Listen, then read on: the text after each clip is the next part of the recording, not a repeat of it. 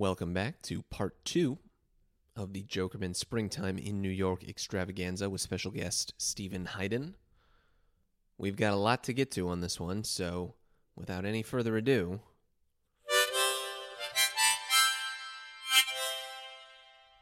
a few other songs that I think are really great on this first chunk of Springtime in New York.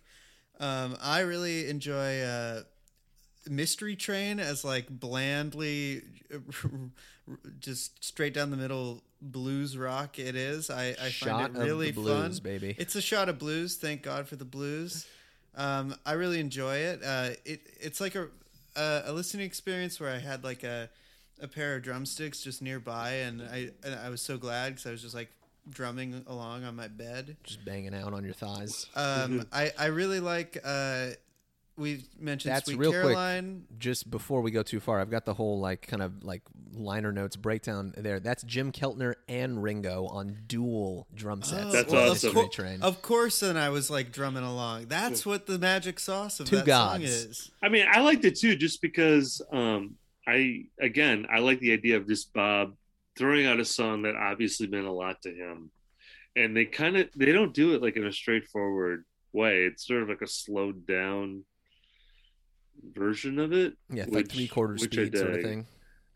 And I don't know, like whenever you get that hangout vibe of like you're just hanging out in the studio with Bob, what more can I like that. That's why I like the dad rock pleasures of the basement tapes. 100%. I mean, dad rock, I think we had a misunderstanding last time. I don't think of that as it's not a negative term to me. Not a pejorative. And I want to stress that by saying another song.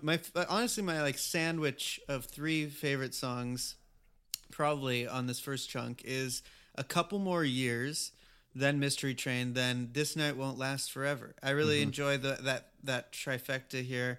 A Couple More Years, probably best known to anyone who knows it at all, as the good moment from the terrible movie Hearts of Fire. Yep.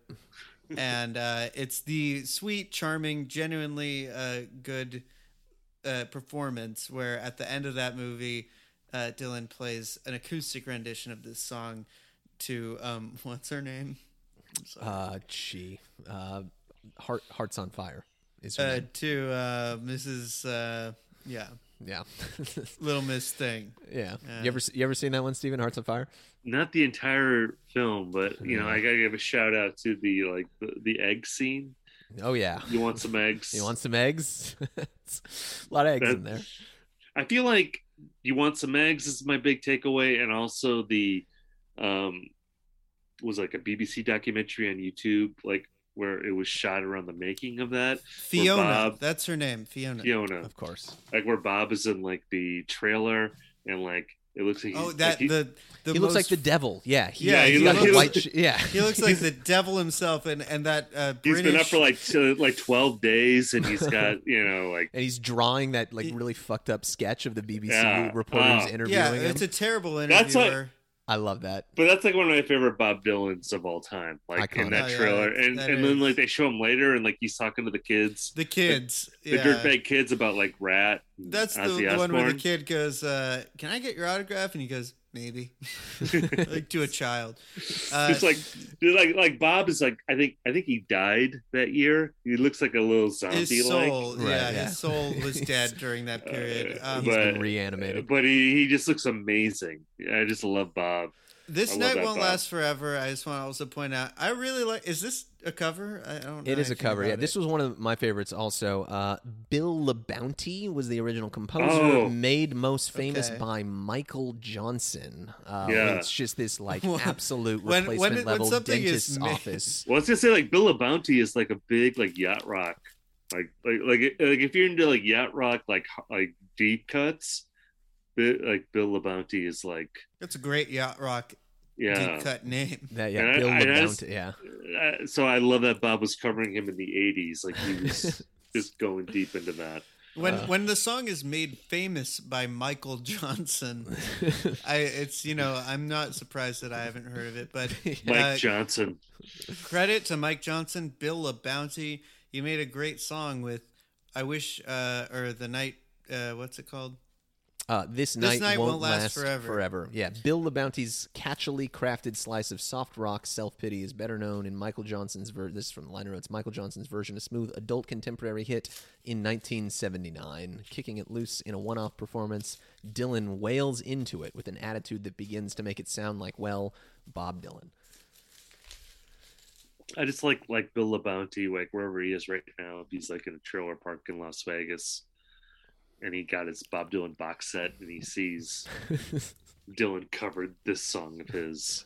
Or in a good for Bill LaBounty. Watery yacht rock grave. Honestly, yeah, exactly. If you can go to your grave knowing that Bob covered one of your songs, even if only in Rundown Studios as a rehearsal in 1980, like, that's... You won. Exactly. That's good even enough. Even if you're exactly. a skeleton next to a treasure chest and you're wearing a big white padded blazer. I mean, like, how much has, 99% of the songwriters in the world done? They've done nothing. If Bill you get covered LaBounty, by Bob, he got that. Yeah. He got Bob singing a song. Cheers to Shout out Bill LaBounty, man. BLB. To Bill LaBounty. BLB. Cheers. LaBounty? LaBounty? I think it's LaBounty. LaBounty, yeah. I'll say La or La.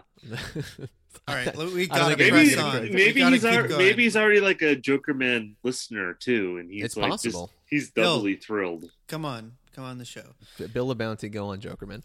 All right, we've got to move on. Why don't let's you do set the rehearsals aside. A ceremonial. If we recorded are we like 2 hours in already? We're an hour in, and we're through the four parts. But I think we'll pick up some momentum here, so we're not gonna keep you all nice even. All right, on to part 2. Ooh. There we go. Thank you. I'm working on that. Well, tangled up in blue there. I like it. Yeah, something like that. Radio. You know what? That's too perfect of a segue. Radio blast in the news. You wanted to. We got to do a 5-minute reevaluation, reappreciation of Real Live. Oh, are we going to the Real Live combo? No, I'm not ready for that, man. We're gonna do that later. We got so much ahead of us. Let's just get it out of the way, because Real Hive, you might not be aware, Stephen, but that is infamously the only other 0 star that has ever been awarded on this podcast, other than the Dylan 73 record, which we both gave it 0. You gave Real Live a 0? I gave it 1. Evan gave it 0. I gave it 0. That's hilarious because usually, when I'm grilling in my backyard, occasionally I'll be listening to Dylan. It's such good grilling music. I'll be grilling in my backyard, and I'll be listening to Dylan, and I'll be like, you know what? I'm gonna DM the Jokerman account, and I was listening to Real Live, and I've been listening to Real Live like a lot lately. Okay. By the way, like a 0 and a 1 star—that's insane to me because it's too low. It's a mistake. It's too low. I made a mistake. Number one. Yeah. You have the rewrite of Tangled Up in Blue, which is like a great rewrite. Fantastic. It's decent. It's the planes, trains, and automobiles rewrite. It's the John Huston style. I think it's great. Or John, what's really great. You're thinking John Candy, not John Huston. You have the. No, I mean, like all the solo acoustic songs I think on that record are great. Yeah. You have Mick Taylor playing on that record, playing his ass off. I mean, he maybe really we'll get to this later because he's really good, and maybe we'll get to this when we get to the 4th disc of this box set, like 4 hours from now. Right. But I on Real Life, great. Real Life, great guitar solo from Mick Taylor on there. Mm-hmm. It Ain't Me, Babe, like the Bob Dylan harmonica guitar solo on there. Great. That's great. I really want to make it. That's the one that I realized. Oh, I've made a terrible mistake. Was because I meant John Hughes, by the way, not John Huston. The very different film directors. John Hughes starring as Noah Cross in Chinatown. All right, moving on. The mistake that I realized was that that version of "It Ain't Me, Babe" is actually the version that made me realize how great of a song it is, and I think it's one of the all-time great.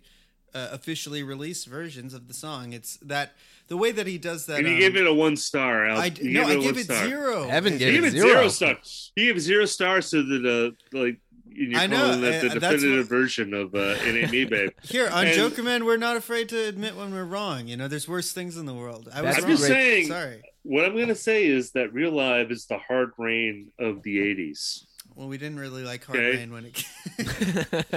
Hard Rain is great. You like Hard Rain now, though, don't you? Or are you still not like it? You're not on board with Hard Rain yet? Well, listen, No, hang on. I can't say that. Don't put words in my mouth. For me, if there's 3 live records in the 70s, Before the Flood, Hard Rain, Budokan, Hard Rain is 3 of those 3. I can't, Okay, but like those are all great, though. They are all great, but they're all great. Well, the version of what's the one that is Shelter from the Storm. Yeah, that Shelter from the Storm. That's untouchable. Yeah. I'm gonna. Well, I mean, it's so funny. I mean, like, because like Dylan at Budokan, now we're really talking about revisionist history. Like, Well, that's number one. If that's our That's legacy, then I know, but like that. But Happy. you're talking that's a revisionist take. I would say. I mean, really, that like Before the Flood, which I love, is like the least interesting out of those 3. Yeah, Right. I mean, the case has been made for that. Yeah. And I think Hard Rain is such a great live record. And I mean, How do you really, feel about the Hard Rain material compared to like the Rolling Thunder bootleg series, like bootleg 5 of the the first leg of Rolling Thunder? I mean, I really like how dark. I always look at like Hard Rain as like the dark sequel to that, Like Bad Vibes version of that. And I dig the brown acid version. Yeah, exactly. I like the brown acid aspect of it, and I like how he's playing all those Blood on the Tracks songs at that time. And right, and I think he's really ringing the pathos. Can you imagine just like actually like taking a couple tabs and then seeing him perform "Idiot Wind" live, and just being like, "Idiot Wind," and like I'm thinking about my like horrific breakup. I went on this ragtag journey across America to forget about. Oh no! Or like like just like how much pathos is in like I threw it all away on that record. And, he's not making it fun. He's just it's not the like let's put on a show communal aspect of there's a reason why the Rolling Thunder movie isn't about like the turban bad vibes part of era. Exactly. Yeah. And I like the bad vibes aspect of Hard Rain, and I think it's very cathartic listening to that, and the the Shelter from the Storm from that record I think is great. I mean, Before the Flood I really like as a record, but like if you listen to like the earlier bootlegs of that Dylan and the band tour from like January, it's like way better than what's on Before the Flood. Right. We just did a whole period, a whole episode or 2 episodes on like the 74, on Planet Waves. Like Dylan and the band in that same sort of era. Yeah, with Jake. Great era. With Jake. Shout out to Jake. But I'm just saying, to circle back to my original point, I think that Real Live is the Hard Rain of the 80s, and that I think it captures... For sure. Kind of like a chaotic period in Bob's life, in a way that maybe wasn't appreciated at the time, but I think is like good now. I think I see your point now, and as I'm willing to admit I was wrong in the first place, and I think I'm a little bit doubly wrong now, because this release, this bootleg series, as we've mentioned, really recontextualizes this whole period in a way that makes one sort of think about, well, there was a lot more going on. There's a lot bubbling under the surface I didn't know about, and these records have a lot of depth to them, even though that might have been like kind of for whatever reason cut out.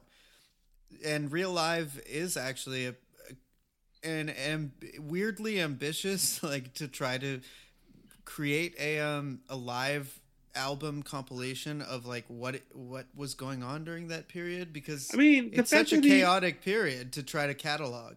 And that he rewrote Tangled Up in Blue, like arguably, well, I don't think it's arguably to me, but like I think it is like one of his best songs. Yeah. And he like extensively rewrote it. Yeah. In a way that I don't know if it's like better, but like I love that he did that. Right. And I think it speaks to how much creative energy he had in the Infidels period. Like we were saying before, I mean, I think that this is like possibly like the last great songwriting burst. Well, you said that earlier, yeah. And it's is a case to be made for sure.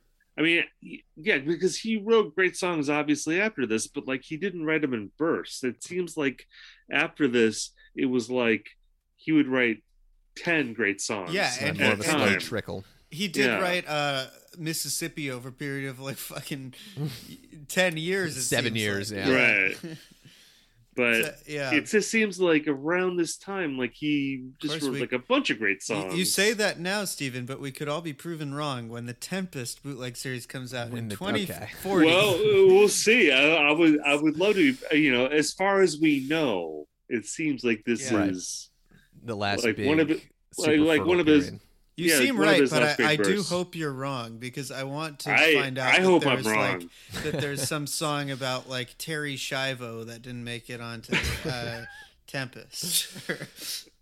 Well, we're all waiting for the Under the Red Sky bootleg series, which will hopefully have the 37-minute version of Handy Dandy that exists out there somewhere.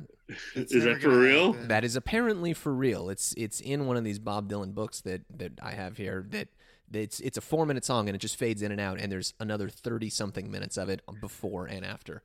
I mean, I assume that like at some point they're going to do a Never-Ending Tour box set or like a first part of one, because I mean, I'm hoping that there's like a Dick's Picks equivalent for Bob. You have to assume that there's point. Going to be, right? Yeah, because there's so many great shows out there and so many great like iterations of the Never-Ending Band dating back to when it kind of quote unquote started in like 89.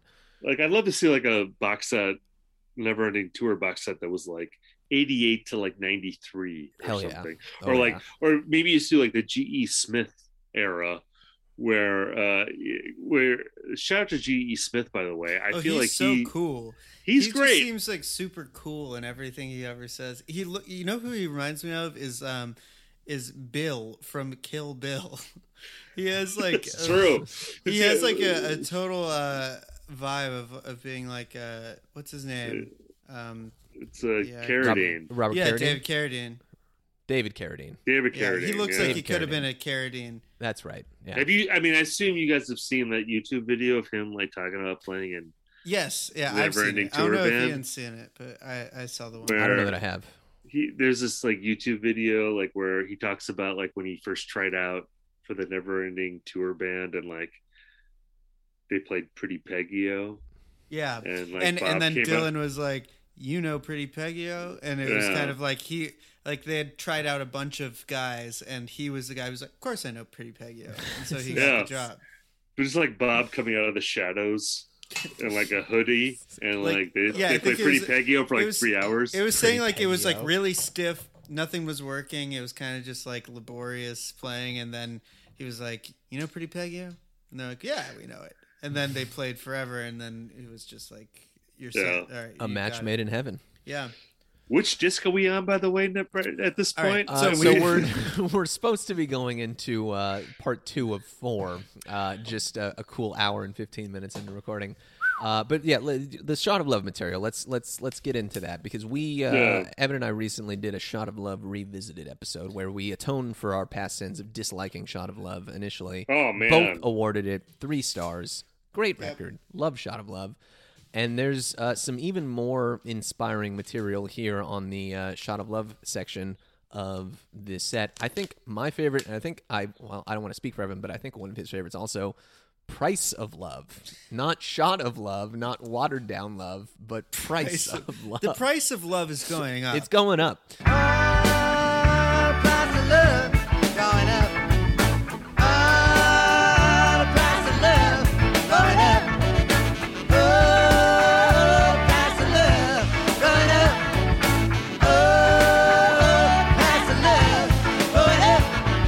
$1, $2, $3 bill. My favorite thing is that he says bill. He says like $1, $2, $3 bill. We also got a message on Twitter. I was tweeting a lot about the price of love going up, and somebody said it's his most Jewish song. See, I thought you would shout out First Slippers. First Slippers is also a favorite, which is one of the all-time great song titles. I mean, I feel like the legendary outtake from this period is Angelina. Yes, which we got another version of on the first bootleg series. And this is another version of it. I still can't decide like which one I like better necessarily. I think that this one, I think this is the first take ever recorded. Is what I read in the notes. I just like Bob's. I want to hear Bob's thought process of being like, Angelina or Watered Down Love. What should I put on my record? Which one's going on?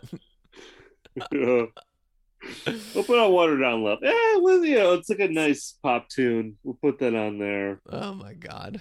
Yeah, he really left some insane material off of Shot of Love between Angelina and Caribbean Wind alone. Like,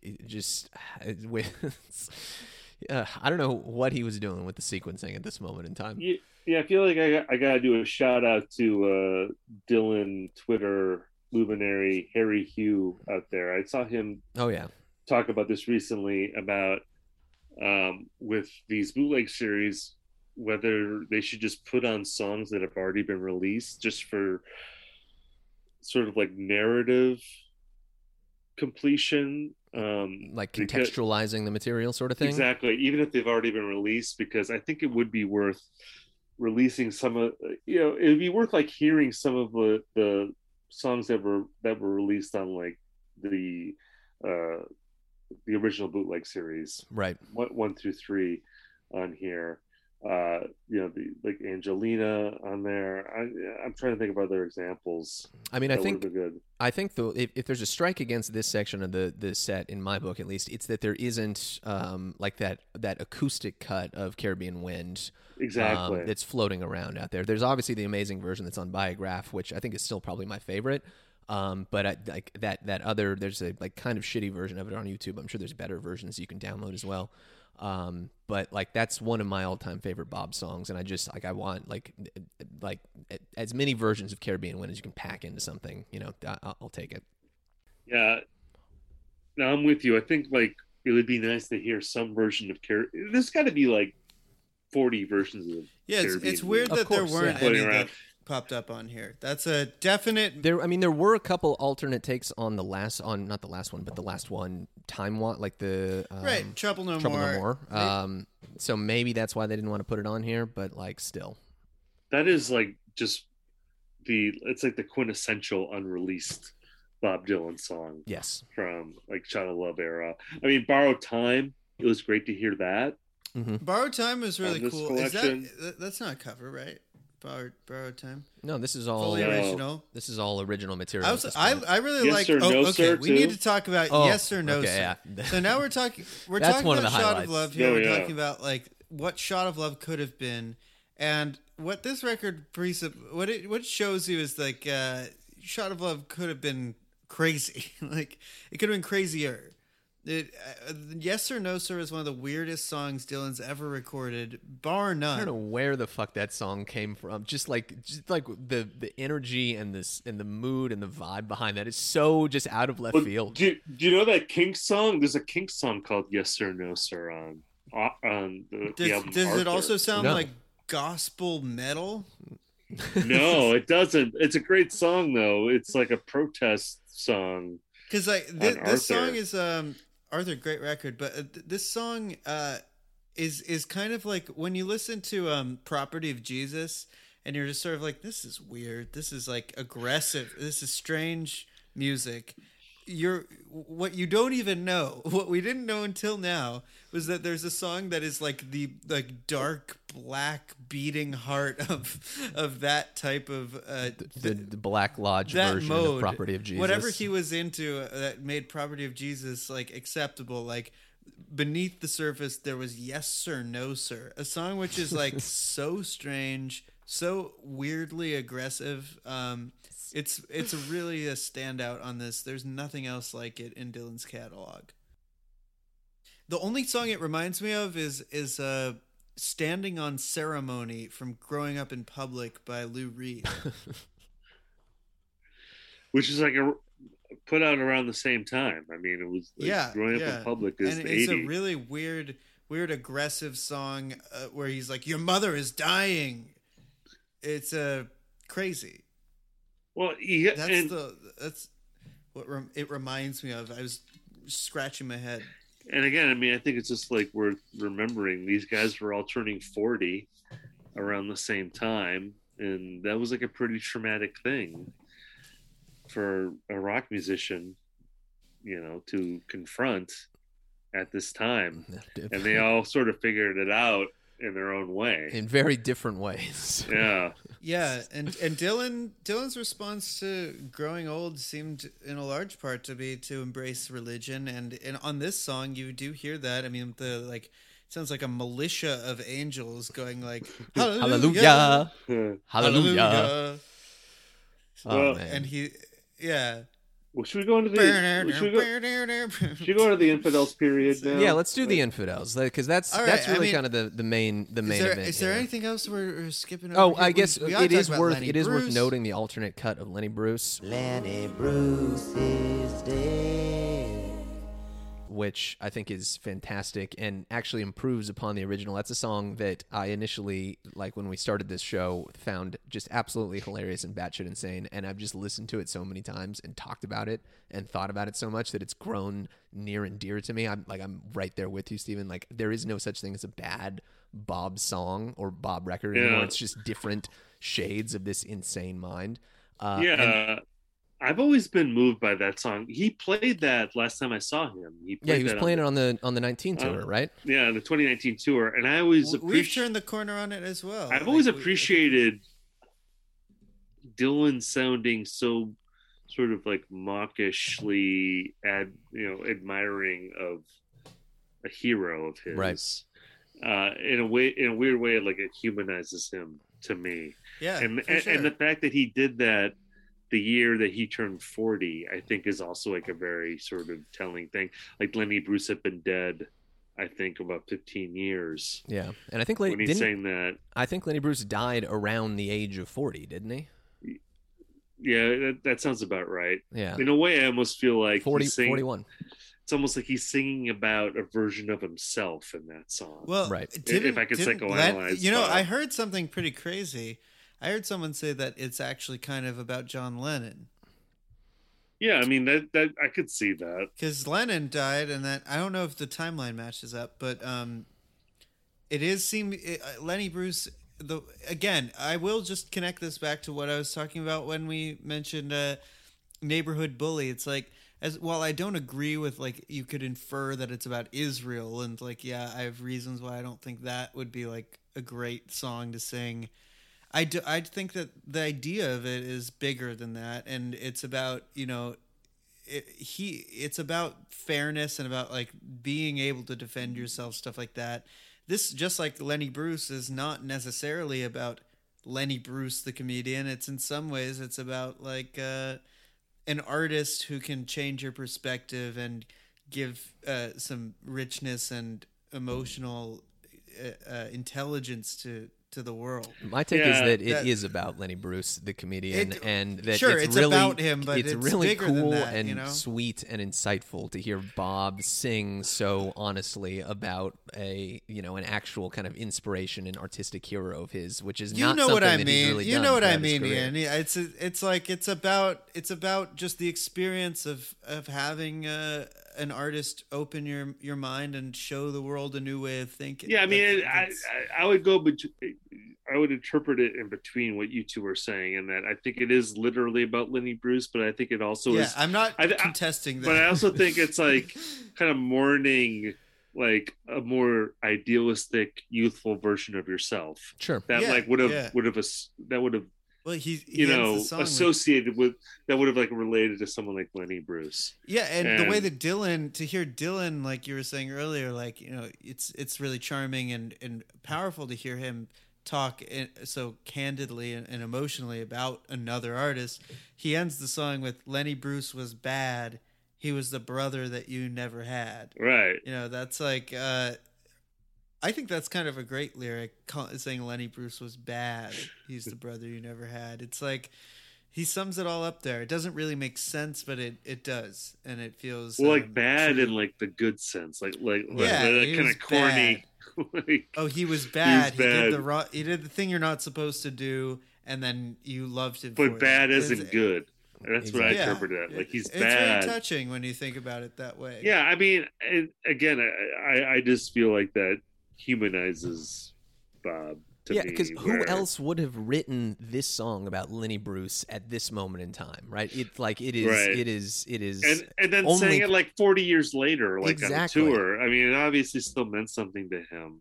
And that gap of time in between when it was written and put out, and then he brings it back, like just it takes on such a richness with the rest of his life, you know, having like played out behind it, and like. I don't know, that it really is a unique kind of moment or track in his career. I think there aren't a whole lot of other songs that you can point to that this kind of exists alongside, and so I think it's such a valuable kind of window into this like kind of crevice of his mind that we don't really get to see too often.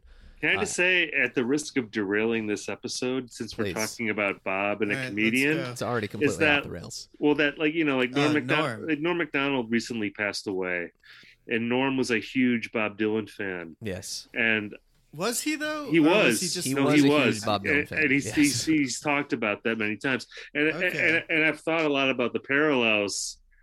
Between Norm and Bob Dylan, and like people have talked about, like Dylan was a Dylan was a Norm fan. Yeah, exactly. It was very parallel, and like people have talked about how Norm Macdonald was this comedian that didn't care like what people thought, like when he would do jokes, and that he would just do what he thought was funny, and that's something people really, really respect.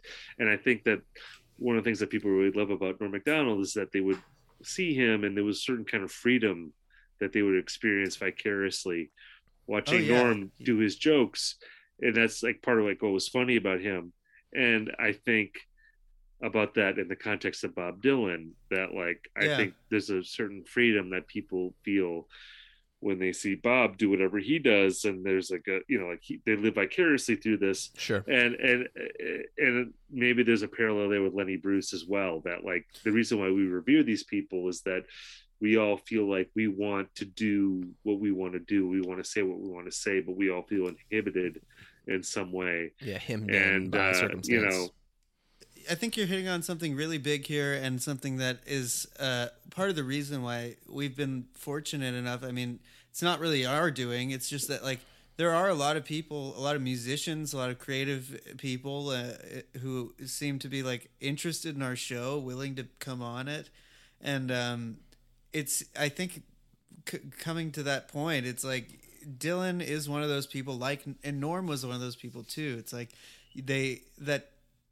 Dylan sort of did this by just continuing to persevere, just doing music no matter what. It's what he did, and he went and still does it, and it's why he's partly so inspirational to so many artists.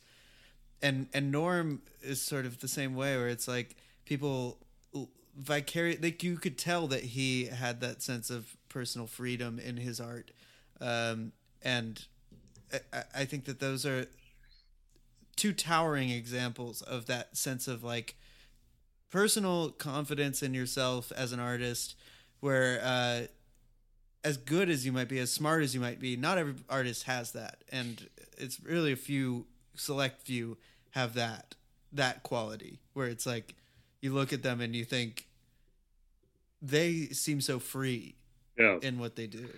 Yeah, there's a great Kim Gordon quote about how people go to concerts because they want to see people believe in themselves.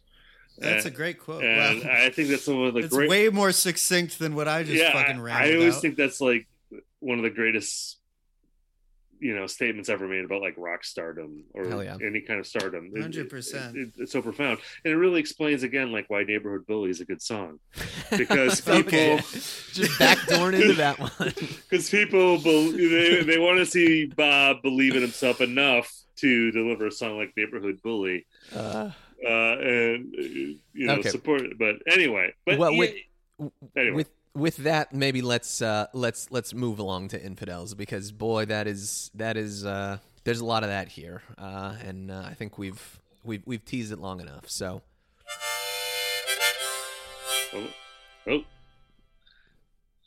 Joker Man. Standing on the water, casting your bread while the eyes of the idol with the iron head are glowing. Distant ship sailing into the mist. You were born with a snake in both of your fists while a hurricane was blowing. Pretty good song. Wow. Pretty good song. Pretty good Joker song. Man. Who knew? I just want to say, when I heard this version, this Infidel's alternate take of Joker Man, I listened to that first 3 seconds just 9 times in a row because I loved hearing that famous drum fill, and it's so executed it sounds kind of angry or something. It's so purposeful sounding. It's like Dylan was like, "Do it exactly like that, please. I want to hear that." And it's just wonderful to hear that after all these 1.25 years of doing the show. All these 1.25 years of doing the show. I mean, is it fair to say that the album version is better? Yes. I feel like the album version is better. I gotta say that a lot of the alternate takes of the album songs on here, I prefer the album versions. I'd rather hear Don't Fall Apart of Me Tonight. I think there's 2 versions of that. The slow version I think is kind of interminable, actually. Yeah, you don't dig agree. the 7-minute version? No, it's chill, but it's okay. I am with you on that. I like the more sprightly, whatever the version was that was the video that came out. Yeah. Well, that's the just other the record version. No. That's the other take on this. The other version, but it's closer. Yeah, I like in that a tune lot. to the original, original album cut of that. I feel you, Stephen, on "Don't Fall Apart of Me Tonight" not being really its best self in the 7-minute iteration. I like it more on the album version. I got to say, the Blind Willie McTell on here, which I think is one of his best songs of the 80s. You still have to go to the original one, the original bootleg series. Yeah, I really want to hear that other version though, Ian. The one you have. Yeah, that other one bought it. I think the other one is better than the one that's on this disc. They also put out a Third Man put out a Blind Willie McTell double A side single. That's what I'm talking about. Yeah, one side of which is this version, and another side of which is another alternate take that's not on which this. is really cool. Yeah. I mean, because the one on the bootleg series, the original bootleg series, it's just sounds like just Bob at a piano. I don't think there's any other. No, it's like a slow burn, right? Yeah, I like other that. Musicians come in. To me, that's still the definitive version. Until I hear something else, I'd love that version. I think that's so beautiful. Yeah, that will choke me up. One thing I think, actually, the most intriguing songs I think on this.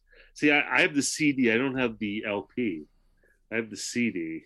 So I'm going I love that you're a CD guy. I love that you're keeping the CD alive. Absolutely. Disc 3. Does your car have a CD player? Both of my cars do, yes. Whoa, you are. Look at me. Fancy guy out Look there. at me. I know. 2 cars with CD players in them. I know. Look at me. I'm like Bob Dylan in the 80s over here. It's amazing to have a CD player. It's the best way to listen to music. CD I love in it. the car. I love it. To me, the star of the disc 3 or whatever your LP is, I don't know where it would land, is the Too Late acoustic version, Too Late band version into the Foot of Pride. That progression, and I've always loved Foot of Pride. Foot of Pride is of course on the originally released on the original bootleg series. Yep. But the Too Late, which is sort of the pre Foot of Pride, I'm debating in my mind whether Too Late is better than Foot of Pride. I'm totally with you. The Too Late, the Too Late baby band version is although the Too Late acoustic I think is great. I want to say that Too Late, the band version especially, Too Late is it's crazy to have taken that off of Infidels to not have used it. It's so rich and so vibrant with imagery, and has some of the most kick-ass Dylan lines I've ever heard. Yeah, it's so good. The one with say one more stupid thing to me before the final nails driven in. That's one of the all-time best Dylan lines I've ever heard. And I have. So you're saying, so you think Too Late is better than Foot of Pride? See, like Too Late and Foot of Pride to me, like I think there's space enough for both of them. I think the Foot of Pride that we have here on the new set is not as good as the original Foot of Pride, with just that absolutely like brutal Knopfler guitar line. I fucking love that.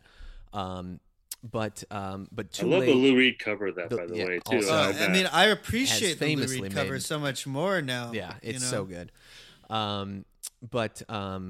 Yeah, so there's the Foot of Pride, and then there's also Too Late, and they feel like such distinct songs, even though they are built on such, the same kind of verses and the same kind of structure. Like there's space enough for both of them, I think, in the world, and you don't need to pick one or the other as being like better or worse. It's just like they're built on the same kind of structure, but they're totally different beasts at the end of the day. I feel like I haven't gotten to validation on this yet, though, from anybody, that I feel like Joker Man is kind of also related to those two. No, I mean, I'll give you validation on that. I think that makes sense. Thank you, because you listen to the chorus, on Foot of Pride, it's, oh, the Foot of Pride come down, and on the other one, on Too Late, it's too late to bring him back. Yeah, and on Joker Man, it's Joker Man. It's like the same structure. It's kind of like this really verbose verse, and then it's the blood on the track song structure, where there isn't a chorus and a verse. It's a verse after verse after verse, and they all return to the same refrain at the end of the verse. That's what he did for like 9 of the songs on Blood of the Tracks, and that's what he's doing on all 3 of those songs here as well.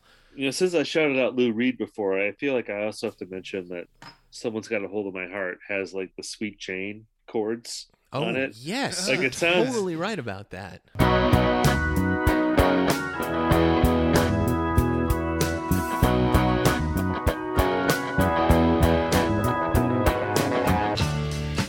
Some people, they like to go out dancing, and other people, they have to work. Just watch me now. It sounds very Sweet Jane, which maybe is why I love that iteration of that song, which of course became Tight Connection to My Heart. Yep. Empire Burlesque, but I love the more sort of Sweet Jane quality. Someone's Got a Hold of My Heart / Tight Connection is the Mississippi of the 80s. Well, did you guys put Tight Connection in your like top 10? Number 10, baby. Yeah, that's right. One of the all-time greats. It was a song that wasn't released until it was perfect. So did we already talk about Neighborhood Bully? I can't remember. Yes. Okay. We started. So should we just drop that? Okay. Yeah. Well, so hang on. Do you think so? Like I setting aside the geopolitical whatever, which is its own thing. I do think that the song is just not particularly compelling. I think it's interesting to see Bob writing this song at this moment in time. Yeah. Because that's half of the whole Infidels thing. Is these sort of like. You can tell he's mad at the world. He feels like there's bad stuff going on. And he has to speak out to it, but he has this kind of incoherent politics throughout this entire record, where he's got the pro-Israel song here with Neighborhood Bully. He's got the like anti-globalization, pro-union song in Union Sundown. He's got these like kind of lines about greed and Swiss banks and stuff in Foot of Pride and in Too Late, and then he's got the song defending that's the an epic lyric, by the way. It's such a great line. And then he's got the song defending the Rosenbergs of Julius and Ethel. Like it's such a fascinating glimpse into like what he was just thinking and feeling at this time, because like you don't really consider like a like Rosenberg's defender on the same kind of political wavelength as an Israel defender, and yet here's Bob fusing those together at this moment. Fairness. That's all he or, cares about. Or is it's him just being a reactionary. Fair, exactly. That's exactly what it is. It's him just like feeling like there's all these things that he needs to speak out against, and they're not knit together into a cohesive whole. But it's still fascinating. Yeah, I think Bob is a reactionary. Yes, like in a lot of respects. But the thing that I go back to on this box set and just him in this era is just like how melodic a lot of his music is, and how he was really coming up with just like really catchy music. And ultimately, like, that is how I would defend like a song like Neighborhood Bully, which I think is like a minor song. I mean, I think if you look at it in the context of this box set, you can easily make a case that, again, I think we talked about this earlier, put on Lima, you could replace Union Sundown and I think Neighborhood Bully, and maybe even Don't Fall Apart on Me Tonight. If it has to be a 12-song record, take off Neighborhood Bully, Union Sundown, Don't Fall Apart on Me Tonight, and replace it with Blind Willie McTell, Foot of Pride, or maybe Too Late, and Lord Protect My Child. Yeah. And you have like a masterpiece. Yep. I really think the album becomes Lord Protect My Child, man. That song's amazing. That's a great song. It's a great one. Which again, there's another version that we've already heard on the original bootleg series. That like I do find it interesting that a lot of this is just alternate takes of these songs that we like may already be familiar with, or like the three of us at least would all be familiar with, but like presumably a lot of folks maybe aren't as familiar with them if they haven't like dug into the nitty gritty of the third bootleg series from 1991, you know. But yeah, I think Lord Protect My Child is another one where it's an amazing song, but the version that we've become familiar with since the first bootleg series still kind of stands out to me as a stronger kind of ultimate artifact. Well, and I want to ask you guys this because just based on your Twitter feed, and maybe this will be a bridge to talking about the next disc or LP. I feel like you guys have made sort of skeptical, disparaging comics about I.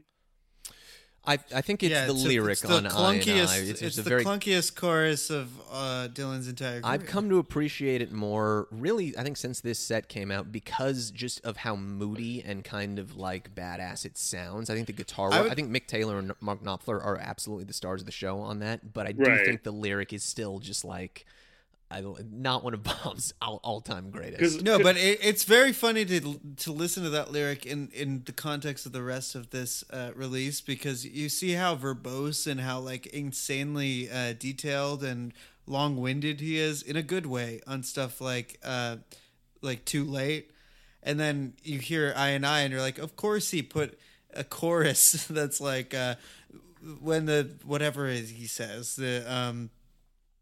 when foundations meet, what does he say? I in creation where once a nature neither honest nor forgive. I one said to the other, no bed, see my face and live. Something like that. I mean, the thing with I, which by the way, to do another shout out to Real Live, yep. Great version of I on that record. and I will say that like on this box set, this is like one of the examples that I would actually replace the album version with the version on this record. I really love the version on the box set because for the most part I like the album versions, and that's the funny thing about this box set is that it doesn't necessarily make me feel like Infidels as it currently stands should be, you know, replaced. I really love Infidels as it currently is, even though there's songs I might replace. But if I couldn't do that, I'd still like Infidels as it was released. But like, I think one reason I love this I is because it reminds me of an 80s Grateful Dead song. It reminds me of a song that like Weir and John Perry Barlow would have written. You know, it kind of has that like groove to it. Give me an exact example. Like, what's a song? It feels like comes to mind. It feels like a Throwing Stones type song, like a song like that, or you know, I guess I'll just say Throwing Stones as being. What's that weird one that's like about like being an addict that has like, victim of the crime? Yeah. It's not as crazy as that. But it kind of sounds like an 80s Dead song to me, and it has lyrics that remind me of like something that John Perry Barlow would have written. So like I think that's part of like why I like it. But I just think it has a good groove, and I've always really liked it. And I really like. I think on the version on this box set, you really hear like the Mark Knopfler guitar licks come through. I straight up like the whole song, and except for that chorus. I just wish that he had come up with something that wasn't like the like subject of somebody's like grad school term paper. It's so even like, still though, like I think it's I do think it's interesting that like, you know, I think there's this like the eye and eye aspect. There's like a reggae influence to this song. A lot of the liner notes for the I don't know if you've read the liner notes for the whole CD package yet, Stephen, but there's like I think he talks about Bob like having bought a boat and sailing around the Caribbean a lot in the early 80s, which is where Caribbean Wind comes from. Right, which I've read that in other books. Like he was really sailing a lot at this time, and obviously he brought Sly and Robbie in as his rhythm section. And Joker Man has the that legendary Sly and Robbie. Absolutely. I also want to talk about "Don't Fall Apart on Me Tonight," where you can hear it like various points where his vocal is even like reggae inflected, like when he goes, "Tomorrow's never what it's supposed to be."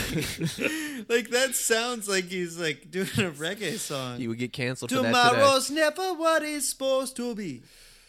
A direction he would pursue quite a bit further, and maybe not as successfully on Precious Memories on Knocked Out Loaded. The version of but, Don't Fall Apart on Me Tonight is great. I mean that, especially that alternate take and the video that came out, which I'd seen before, but in crappy like transfer, and now we get to see it in pristine quality. Dudes rocking in the studio. Wonderful. Well, and if you watch what was that like? I'm trying to remember the title of like Somewhere Under the Rainbow.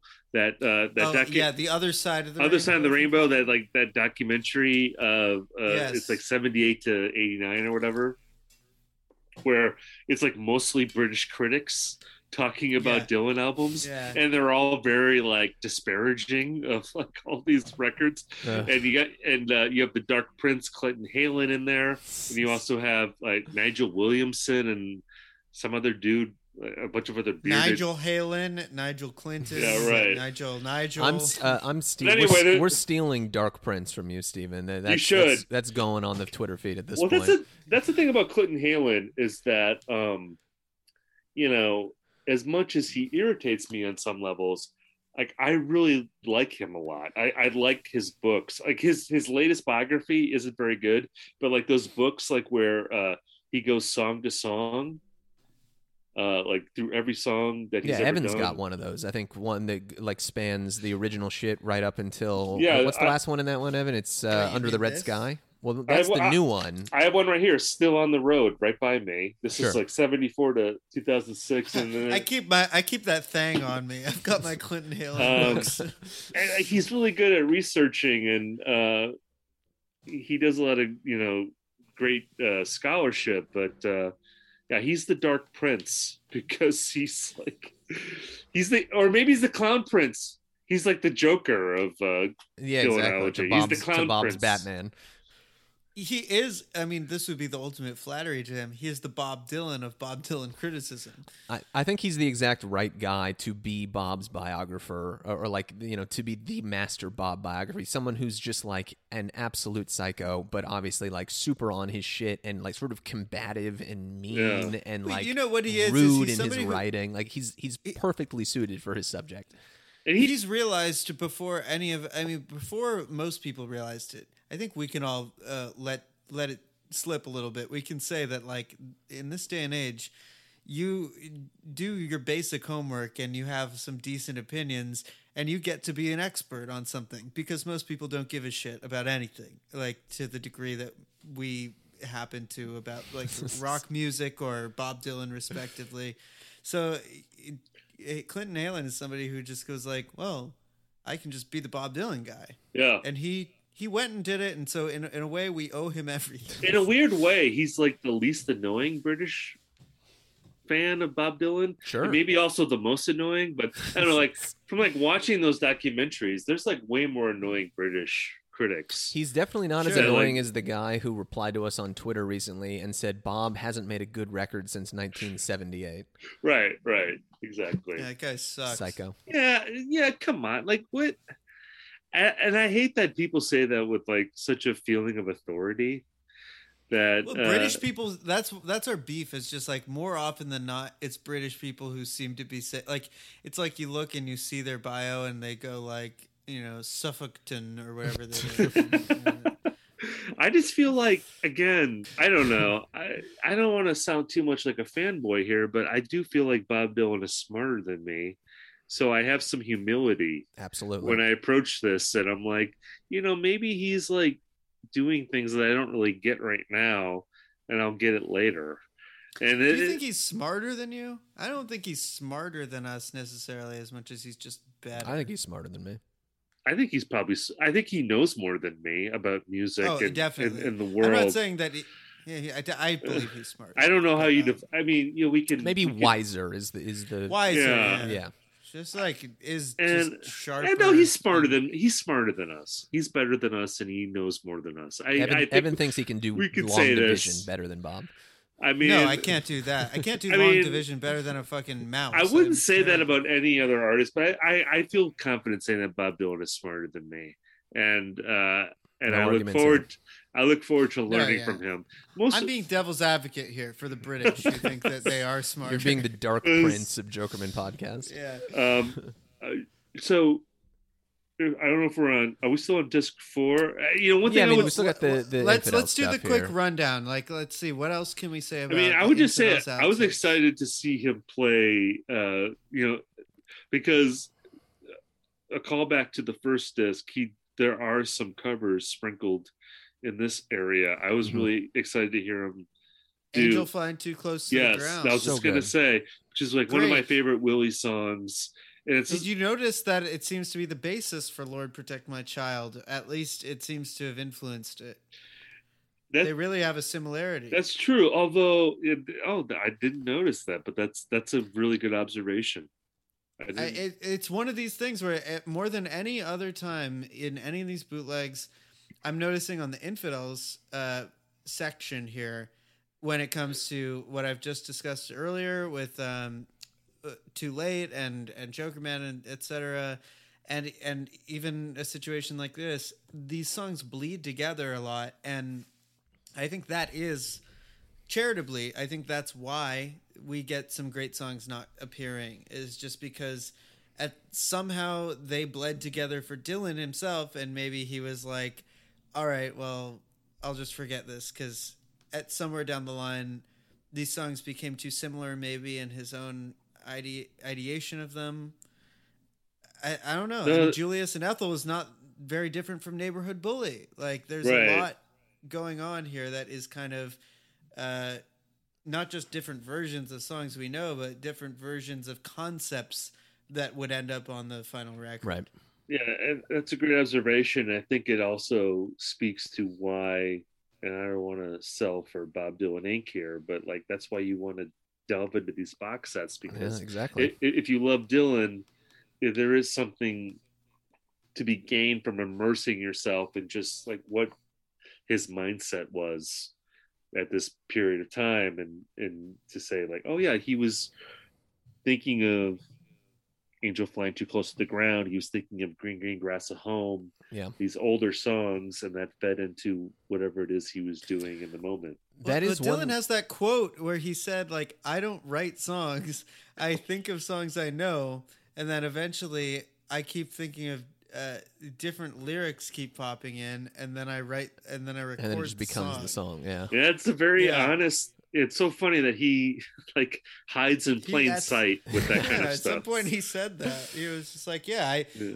think he literally said like, I'll be thinking about a song like, I don't know, Tumblin' Tumbleweeds, and then that'll just be playing in my head for a few days. And people will be talking to me, and I'll just be thinking about that song. And I won't really be paying attention to what they say. And then at some point, my own different words will fill in that melody, and I will then have to write the song. I just love the idea of that song playing in Bob's head, like the cow playing the washboard in Homer's mind. It's literally, it's just like the monkey with the cymbals, just like the bird dipping into the water. Yes. Meanwhile, like Mark Knopfler's just hanging out, right? Yeah, exactly. In the background, and getting paid like $1,000 an hour. I'm sure more than that. It's Mark Knopfler, baby. $1,000 an hour in 1983.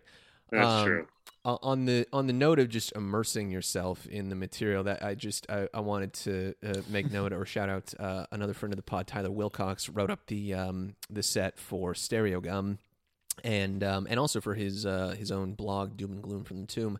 And he mentioned, like, if he has a single critique of this set, it's that, like, there isn't enough to immerse yourself in. Like, there's, like, he's looking for, like, the cutting edge version of the Infidel Sessions, where we've got 15 different versions of Joker Man. And, like, honestly, I kind of, like, I'm thrilled that we have what we have, but I'm looking forward to that. I love that we've reached the point with 80s Dylan where people are like, I want to hear 15 versions of I and I. Let me qualify what you said. When you said people, you mean people who have like extremely niche because these like, three people and Tyler. Blogs. Well, because like I mean, Tyler's incredible. Tyler does great work, but and Tyler I agree with him like 100%. An astronaut, you know, he goes deep. We all agree with him 100%, but I just think of the Rolling Stone headline for the review of this box set where it was like, hey, maybe 80s Dylan is good. Oh you yeah, know? well that was like a weird. That shows where they think anyway that the public opinion stands, and it's really interesting just to dwell on. Do you this think for it's a moment. probably true though? Like a lot of people would probably think that it's not. Yes, good still it's not. Absolutely, we're not quite at the point where the public opinion has shifted and swung the other way, but that's. I mean, frankly, if we're doing anything influential here. We are potentially swinging that pendulum a little bit, and hopefully that's all we can hope to do. You know, one thing I have to say about that review, like, and I might be misremembering this, but like, I believe the reviewer called the line in Sweet Heart Like You, where he misogynistic. Talks, the line where he says, "A woman like you should be at home. Yeah. That's where you belong." And the reviewer said that was misogynistic. I don't think that's misogynistic because, like, I always associate misogyny with like malice. Yeah, like you hate women, a hatred of women, exactly. And I feel like Bob in that song, he doesn't hate the woman. He has like an old-fashioned view. Not only does he not hate the woman, I mean, he loves the woman. There is an argument to be made that misogyny, if we're going to get into this, I mean, I think it's like that he's being misogynistic by saying like, oh, you ought to like take care of yourself. You know, you got to take care of your family. Like you shouldn't be here. But like the other aspect of that song is, but I think it's like sexist. It's not to me. Sexism. Yeah. Sexism. It's means important to notice though that song is about being in a fucking terrible place full of murderers. Like, it's not a good place to be for anyone. He's just saying like you shouldn't be in this awful den of vice and misery. I mean, he's saying like, I want to take care of you. I want to put you in sort of like a paternalistic situation, like where I'm the man and you're the woman at home. And maybe you could say that's sexist, but it's not misogynistic. It's not like hateful. The next line is you ought to be with someone who don't know how to do you wrong. Right. Like such a tender and sweet song. And the way he sings, I think I don't think he doesn't have malice in his heart when he sings it. He's singing it in a tender way. But he's old-fashioned. The thing that made me roll my eyes when I read that was just like, okay, like I guess we got to say this about everything now, even though it's like a song. Well, the song was written 40 years ago. Like, well, to me, it was written 40 years ago, and it's also potentially a character. Like, it's not like Dylan. In another song in here, in Angelina, he's like, blood running through my yellow hair. Yeah, we all know Bob Dylan has yellow hair. Right. It's like he's talking about being anybody in these songs. To me, it was just more like there's a difference between sexism and misogyny, and not excusing the sexism of that song, but like sexism to me is different than misogyny, which has more of like a angry or hateful aspect to it. Sexism is bad too. I don't know. Maybe I'm making a distinction where there should be a distinction. I hear what you're saying. But, I think it's fair to say that if he were writing this song today in 2021, he probably wouldn't write the song. He certainly wouldn't write it the way that it was written. But it was written 40 years ago, and that's just kind of inherent in this music that's being re-released 40 years after the fact. Like, it's going to be a document of its time. Like, there's no two ways around that. I don't know. I think both of you are kind of overreacting because, like, the song I think is of a piece with like it's a kind of archetypal type of song where it's like a woman who is like somewhere that like no good person should be, you know, no, where the whole point of the song is that he's in like the depths of hell at this like awful bar full of like the worst people alive, and he sees this beautiful woman, and it's about the drama of like, not only should you not be in like this place, like you should, I want to take you out of this place, but I also like, I want to, this is the like, you know what I mean? He's being he's saying like, yeah.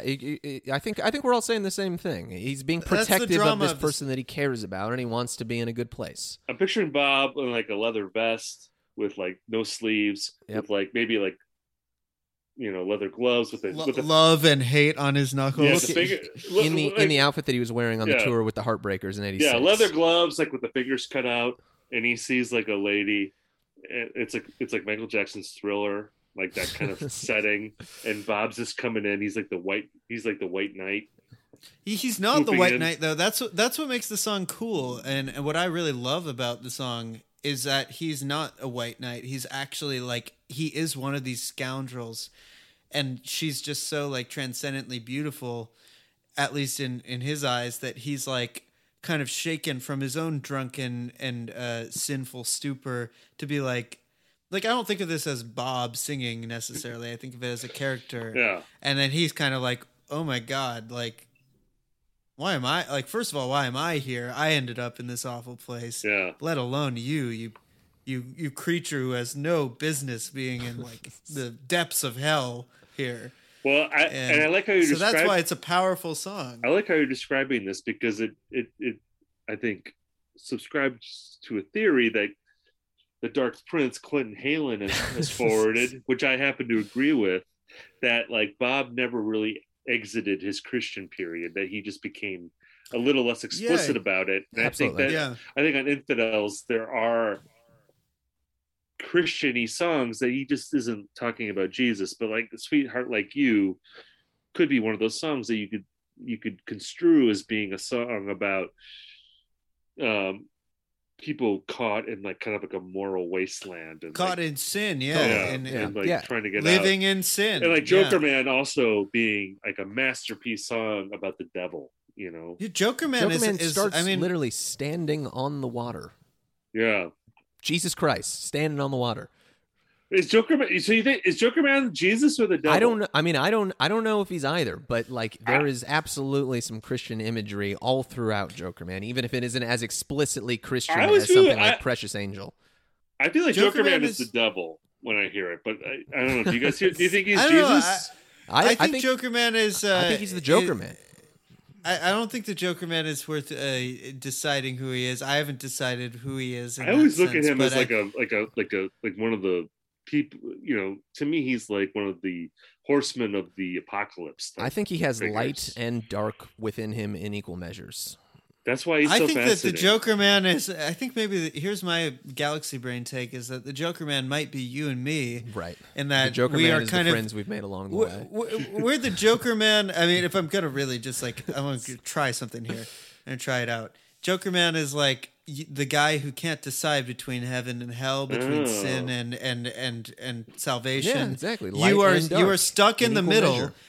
Sky is a shadowy world. Skies are slippery gray. You know, you're stuck in the middle here, and the whole song is sort of about being the Joker Man, being like caught between that in the balance of those two forces. And the song seems to really be focused on ideas of damnation and salvation. You know, the small dog licking your face underneath the stars, or like the rich man in the furnace, or whatever he talks about at the other part. It seems to be about us being the one caught in the balance. Yeah, exactly. I think you're exactly right. But like the Joker Man is someone that like, I mean, whoever, like the perspective of the song is like that Joker Man.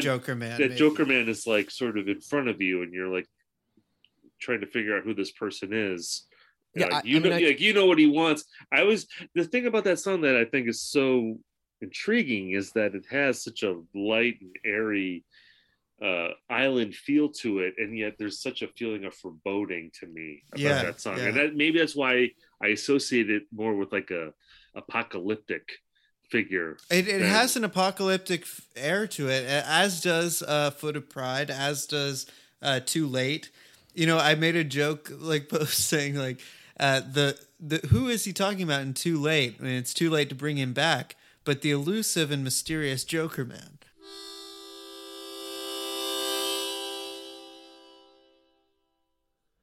That will do it for part 2 of the 3-part Jokerman Springtime in New York extravaganza with the great Stephen Hyden. Follow him on Twitter and buy his books, links in the episode description here. Join us next time for the thrilling conclusion, only on Jokerman.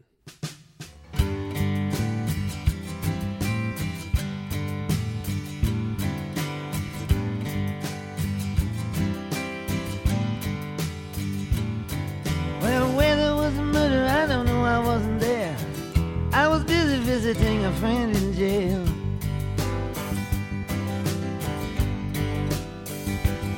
There were just 2 women on the scene at the time. Neither one of them saw a thing, both of them were wearing veils. They said it was a natural situation. He reached too high and tumbled back to the ground. You know what they say about being nice to people on your way up. You might meet them again on your way back down. But it's too late to bring him back. Too late, too late, too late, too late, too late to bring him back.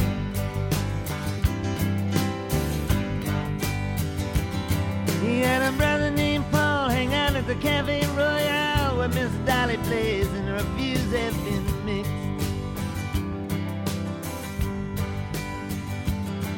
Well, he's pretty to look at, looking for someone to throw the book at, but you know